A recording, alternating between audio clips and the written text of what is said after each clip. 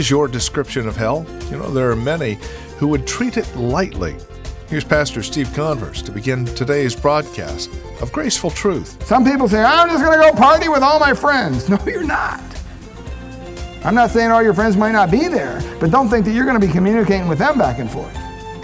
You're going to be totally isolated from the presence of God in a horrible place, knowing that you're there because of your sin. Jesus, Power, and Sin. That's the title of our series. We welcome you to today's broadcast of Graceful Truth, the ministry of Grace Bible Church here in Redwood City. Our teacher and pastor, Steve Converse, returns us now to our series looking at Jesus and his power over sin. And today we focus on the consequences of sin apart from Christ and his grace. It's a sober look at what happens when we turn our hearts and our minds from Christ. Here now with today's broadcast of Graceful Truth is Pastor Steve Converse.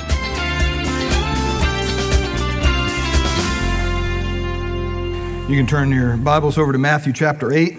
Just follow along and I'll read the text for us this morning out of Matthew chapter 8, beginning in verse 1. Now when he had come down from the mountain, great multitudes followed him, and behold, a leper came and worshipped him, saying, Lord, if you are willing, you can make me clean. And Jesus put out his hand and touched him, saying, I am willing, be cleansed. Immediately his leprosy was cleansed, and Jesus said to him, see that you tell no one, but go and show yourself to the priest and offer the gift that Moses commanded as a testimony to them. Now this was the most despised man in society back then. He was a leper. He was basically a living illustration of sin. That's what he was. And so the man was not only an outcast because of the disease itself, but also because of that being that living illustration of sin. He was unclean ceremonially. And so you can imagine the Pharisees of the day looking at Jesus healing and actually touching this individual. It just blew their mind. I mean, they could not imagine anybody would start such a ministry by reaching out to such a person as a leper. I mean, if he wanted to be popular, he could have maybe went and healed some of the Pharisees. I'm sure some of them were sick, but it doesn't say he did that. He reached out to the kind of the lower caste of society. That was the leper. Well, today we're in a total different kind of scenario here in Matthew chapter 8. And look at, as I read this, beginning in verse 5. Now, when Jesus had entered Capernaum, a centurion came to him, pleading with him, saying, Lord, my servant is lying at home paralyzed, dreadfully tormented. And Jesus said to him, I will come and heal him. And the centurion answered and said, Lord, I am not worthy that you should come under my roof, but only speak a word, and my servant will be healed. For I am also a man under authority, having soldiers under me. And I say to this one, go, and he goes, and to another one, come, and he comes. And to my servant, do this, and he does it. And when Jesus heard it, he marveled and said to those who followed, assuredly, I say to you, I have not found such great faith, not even in Israel. And I say to you that many will come from east and west and sit down with Abraham, Isaac, and Jacob in the kingdom of heaven. But the sons of the kingdom will be cast out into utter darkness. There will be weeping and gnashing of teeth. Then Jesus said to the centurion, go your way, and as you have believed, so let it be done unto you. And his servant was healed that same hour. Now, we see here someone who was very respected. He wasn't someone who was disrespected like the leper. A Roman soldier back then, even though the Jews didn't really care for him because they were in bondage to him, they still had the respect. And especially this man here, because you find this man who's considered to be an outcast by Jewish people because he was a Gentile. So the two don't mix, you understand that. And worse than that, he was a Roman soldier. He was a Gentile who was a Roman soldier. And even worse than that, he was what they called a Samaritan, a Gentile who was basically born of a mixture of marriage between a Jew and a Samaritan, and a Gentile. And these Samaritans were born, and they were just despised by the Jewish people. And so he had basically 3 strikes against him here. So he was almost as despised as the leper. And yet the Lord healed his servant. And so he really kind of sets the precedent here right from the very beginning. Look, I'm not here to put on a big fancy show. I'm not here to get people just to like me. I'm here basically to reach out to whoever needs to be reached out to. And he crossed all borders. Well, first of all, let's look here. It says in verse 5, and when Jesus had entered Capernaum. Now, Capernaum's an interesting place. It's basically after Jesus finished his sermon on the Mount. He came down from the mountain, it says, and he entered Capernaum. And it's this little town, northwest shore of the Sea of Galilee. And it's probably one of the most beautiful places that you can go. I mean, there's flowers and there's all sorts of things, but it's also basically deserted because Jesus cursed it. No one lives there. And it's not a thriving city anymore. That's amazing that the Bible, once again, holds true. Well, this centurion apparently had the respect of even the Jewish people in his day. A lot of times when we run across centurions in the Bible generally speaks pretty well of them, if you notice that. But this guy was also a Samaritan. And so he had not a whole lot going for him. But on the other hand, he earned the respect of the Jewish people of the day, and they recommended that Jesus heal his servant. Now, when you see the centurion approach Jesus, you see there in verse 6, it says, here's what he said, "Lord, my servant is lying at home with what we might call palsy or some kind of a neurological disease that's causing him to have some paralysis in his body."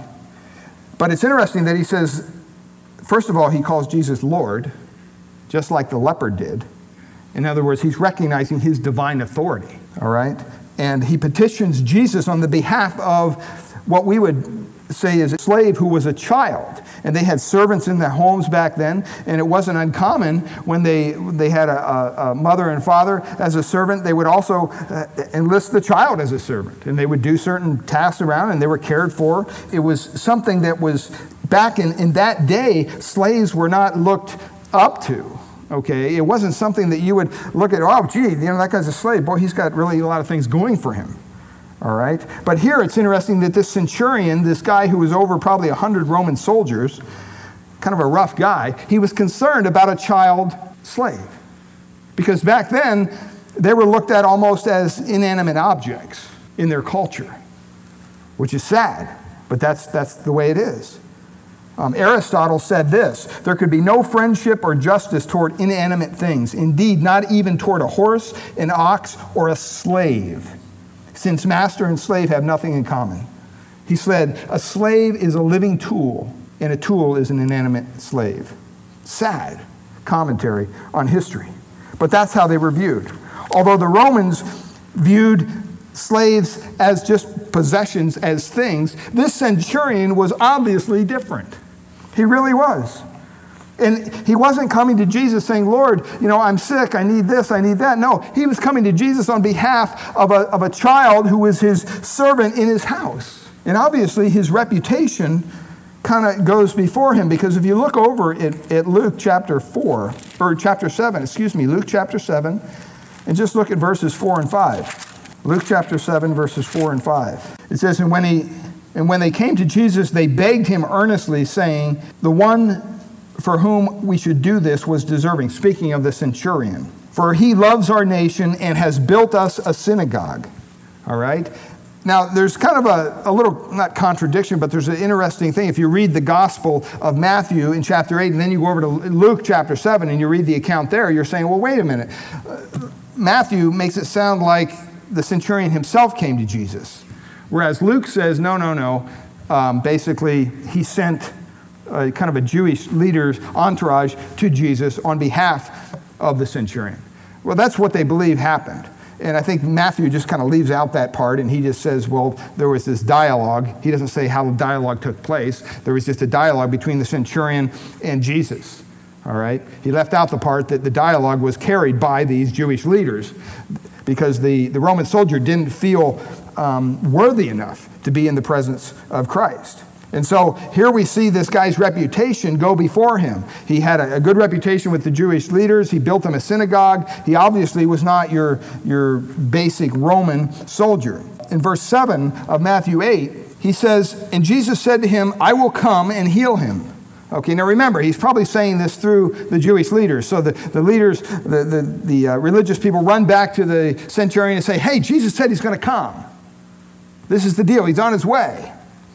All right? And that was basically his reward for his faith. Jesus told the messengers sent by the centurion that he would come and heal the Gentiles, the Samaritan's servant. But according to Luke, when you go over to Luke and you read this account, obviously Jesus never arrived at the Roman soldier's house. And I think it was because the Roman soldier, realizing that Jesus was on his way to his house, said, I'm not even a Jew. I can't have this Jewish man come in. That would be a defilement for him to come in the house of a Gentile. I don't want to defile him. And so he sent word back and said, hey, you don't have to come. And here's what his response was here in verse 8. The centurion answered and said, Lord, I am not worthy that you should come under my roof, but only speak the word and my servant will be healed. Look at the humility of this guy. I'm not worthy that you should come under my roof. Basically, he's telling Jesus, hey, don't come any further. Just stop right there. I'm not worthy for you to come into my house. It would be a wasted trip.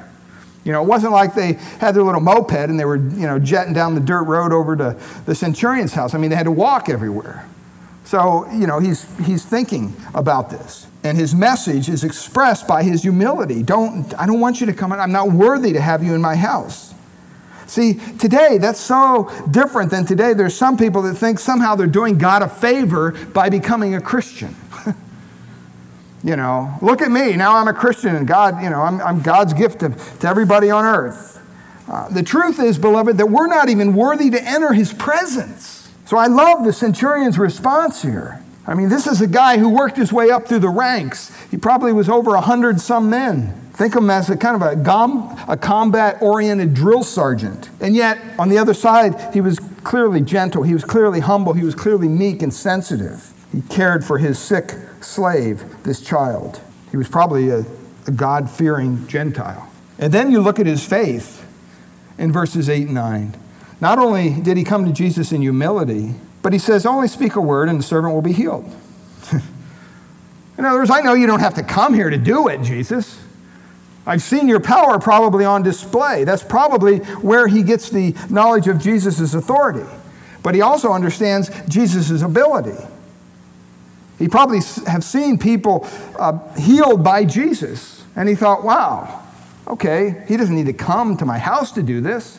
I don't want people to think that he's going to defile and break the law and all this stuff, enter the house of a Gentile. So, hey, you know what? You don't have to come. Just say the word. Do we have faith like that today? I mean, we have a little problem. Things get in a tizzy in our life. And man, the last place we go is God. We sit around and worry about things. And we wonder why we have all these physical problems due to the worry. And God's saying, hey, I'm right here. I could deal with this thing right now if you want. Just be willing to submit to my will. So he saw his ability, also knew his authority. It says, therefore, I'm a man under authority, having soldiers under me. I say unto this man, go, and he goes, and another one, come, and he comes. To my servant, I say, do this, and he does it. People say, what does that mean? Why would he bring that up? What he's doing here, he's acknowledging Jesus' authority. He already called him Lord, and so he knows apparently who he is. And what he's saying is, I understand your authority. There might be some around here who might question it. He's probably looking at the religious leaders of Jesus' day. But as a man of authority, I know what it means to have authority. And I can see authority in you. I can see authority in everything you do and in everything you say. And so he was clearly under the right impression of who Christ was. And then you look at verse 10, and it says, when Jesus heard it, he marveled. And he said to his followers, assuredly, I say to you, I have not found such great faith, not even in Israel. Do you ever wonder what you'd have to do to make Jesus marvel in your presence? I mean, this is the Son of God. He knows everything. And yet this guy's faith just it made Jesus marvel at it. Yet that's some unique faith. It tells us that Jesus here in his humanness was literally amazed at the faith of this guy, and that he was a Gentile. And he kind of rebukes the leaders of that day by his follow-up there. He says, Jesus said unto him, verily I say unto you, I have not found such great faith, not even in Israel. I bet you they're standing around going, ouch, you're pointing to a Gentile, a Samaritan, a Roman soldier, and you're saying he has greater faith than us, the religious, pious people of Jesus' day? probably standing around with their robes on. Even Christ's own disciples were rebuked, you remember? When he said, you have little faith. Philip asked Jesus to show them the Father, and Jesus replied, have I been with you such a long time, and you don't know me, Philip?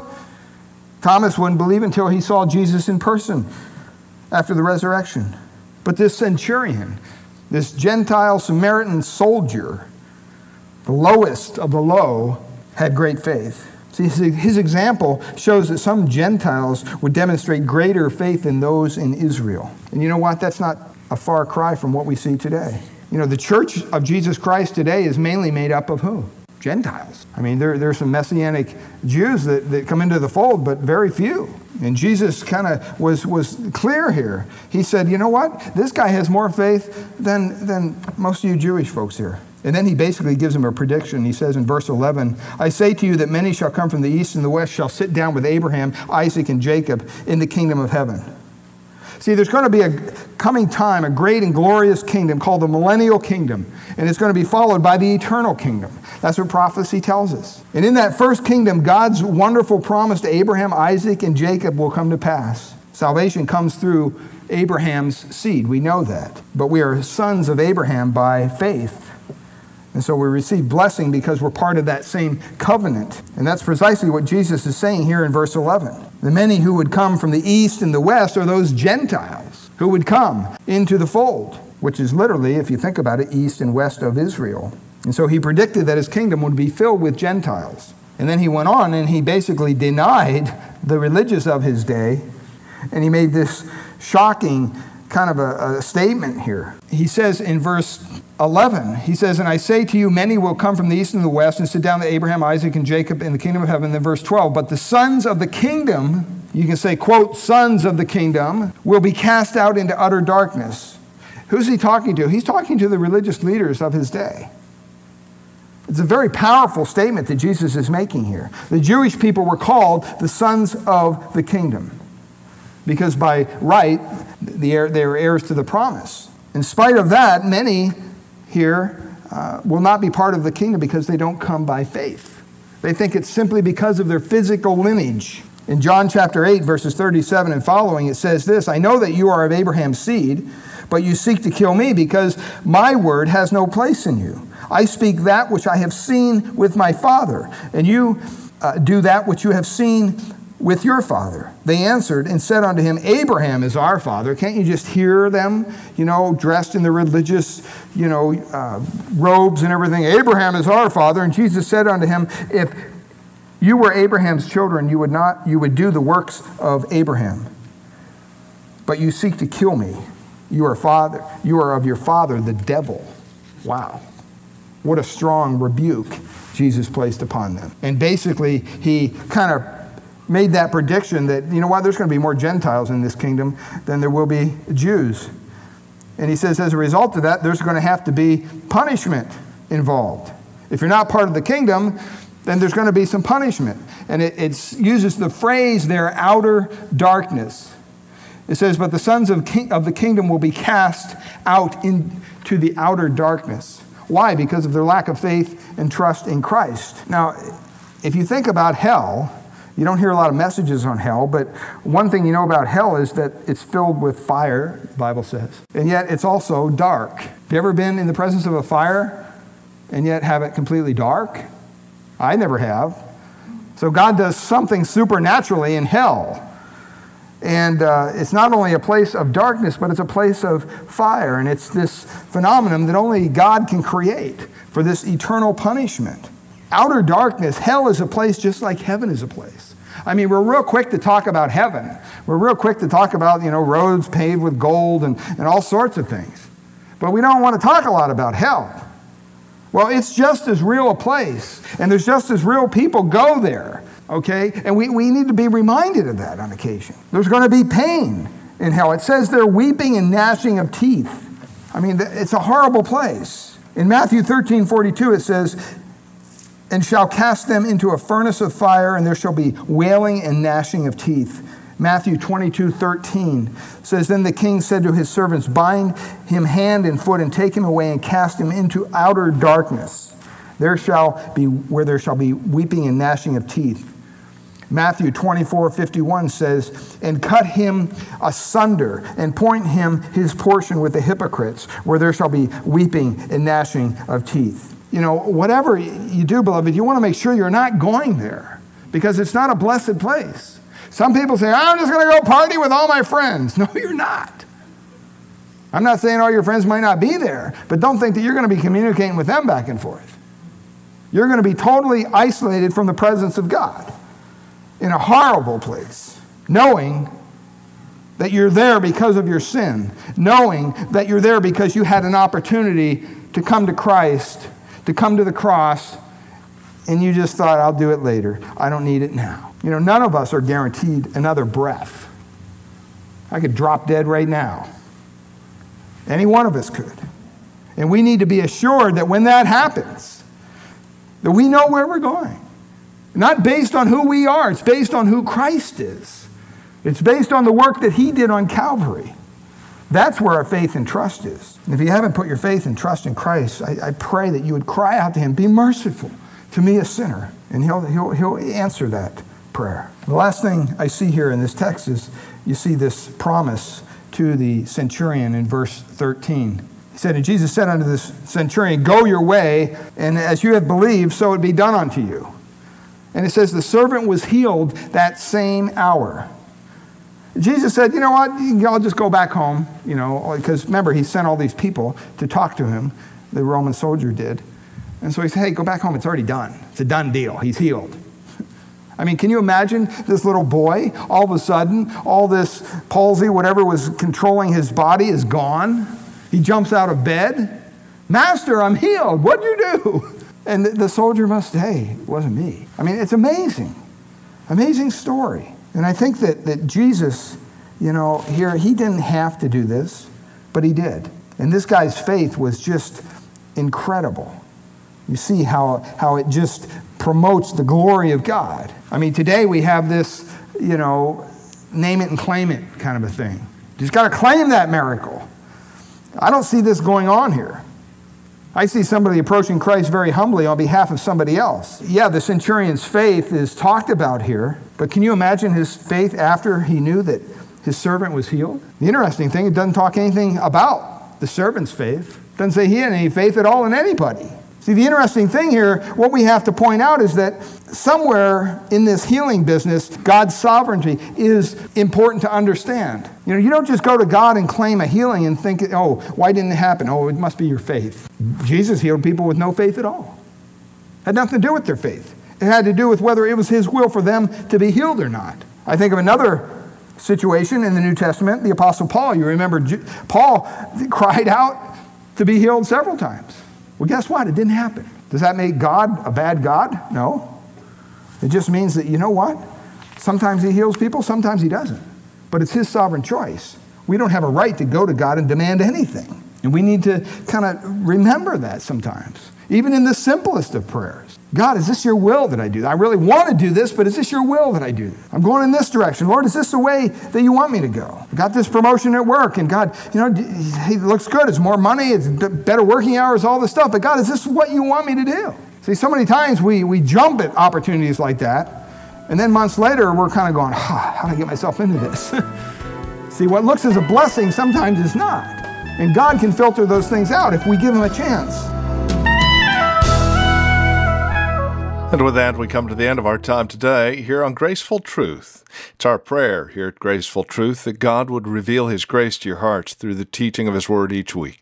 And we trust you're currently involved in a Bible teaching church in your area. If not, we'd love to have you come and visit us here at Grace Bible Church in Redwood City. We meet each Sunday morning for our praise and worship service at 10 a.m., and we offer nursery care and Sunday school classes for our children up to grade 5.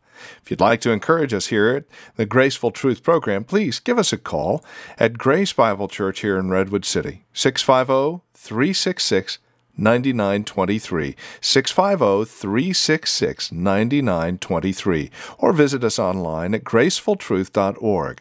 And as we close out our time together, back to Pastor Steve once again for a special announcement. Steve? Thanks, Andy.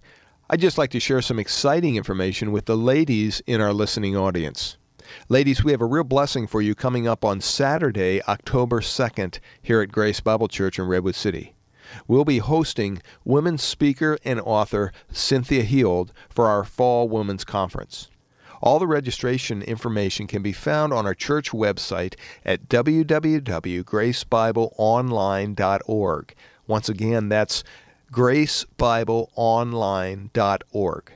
There's a registration form available, so you can simply download it, print it out, fill it out, and mail it to the address indicated. Or you can simply give us a call here at Grace Bible Church, Redwood City, 650-366-9923. Once again, the number is 650-366-9923. We hope to see you in October. Thank you, Steve. And until next week at the same time, may the Lord richly bless you as you seek Christ and His graceful truth.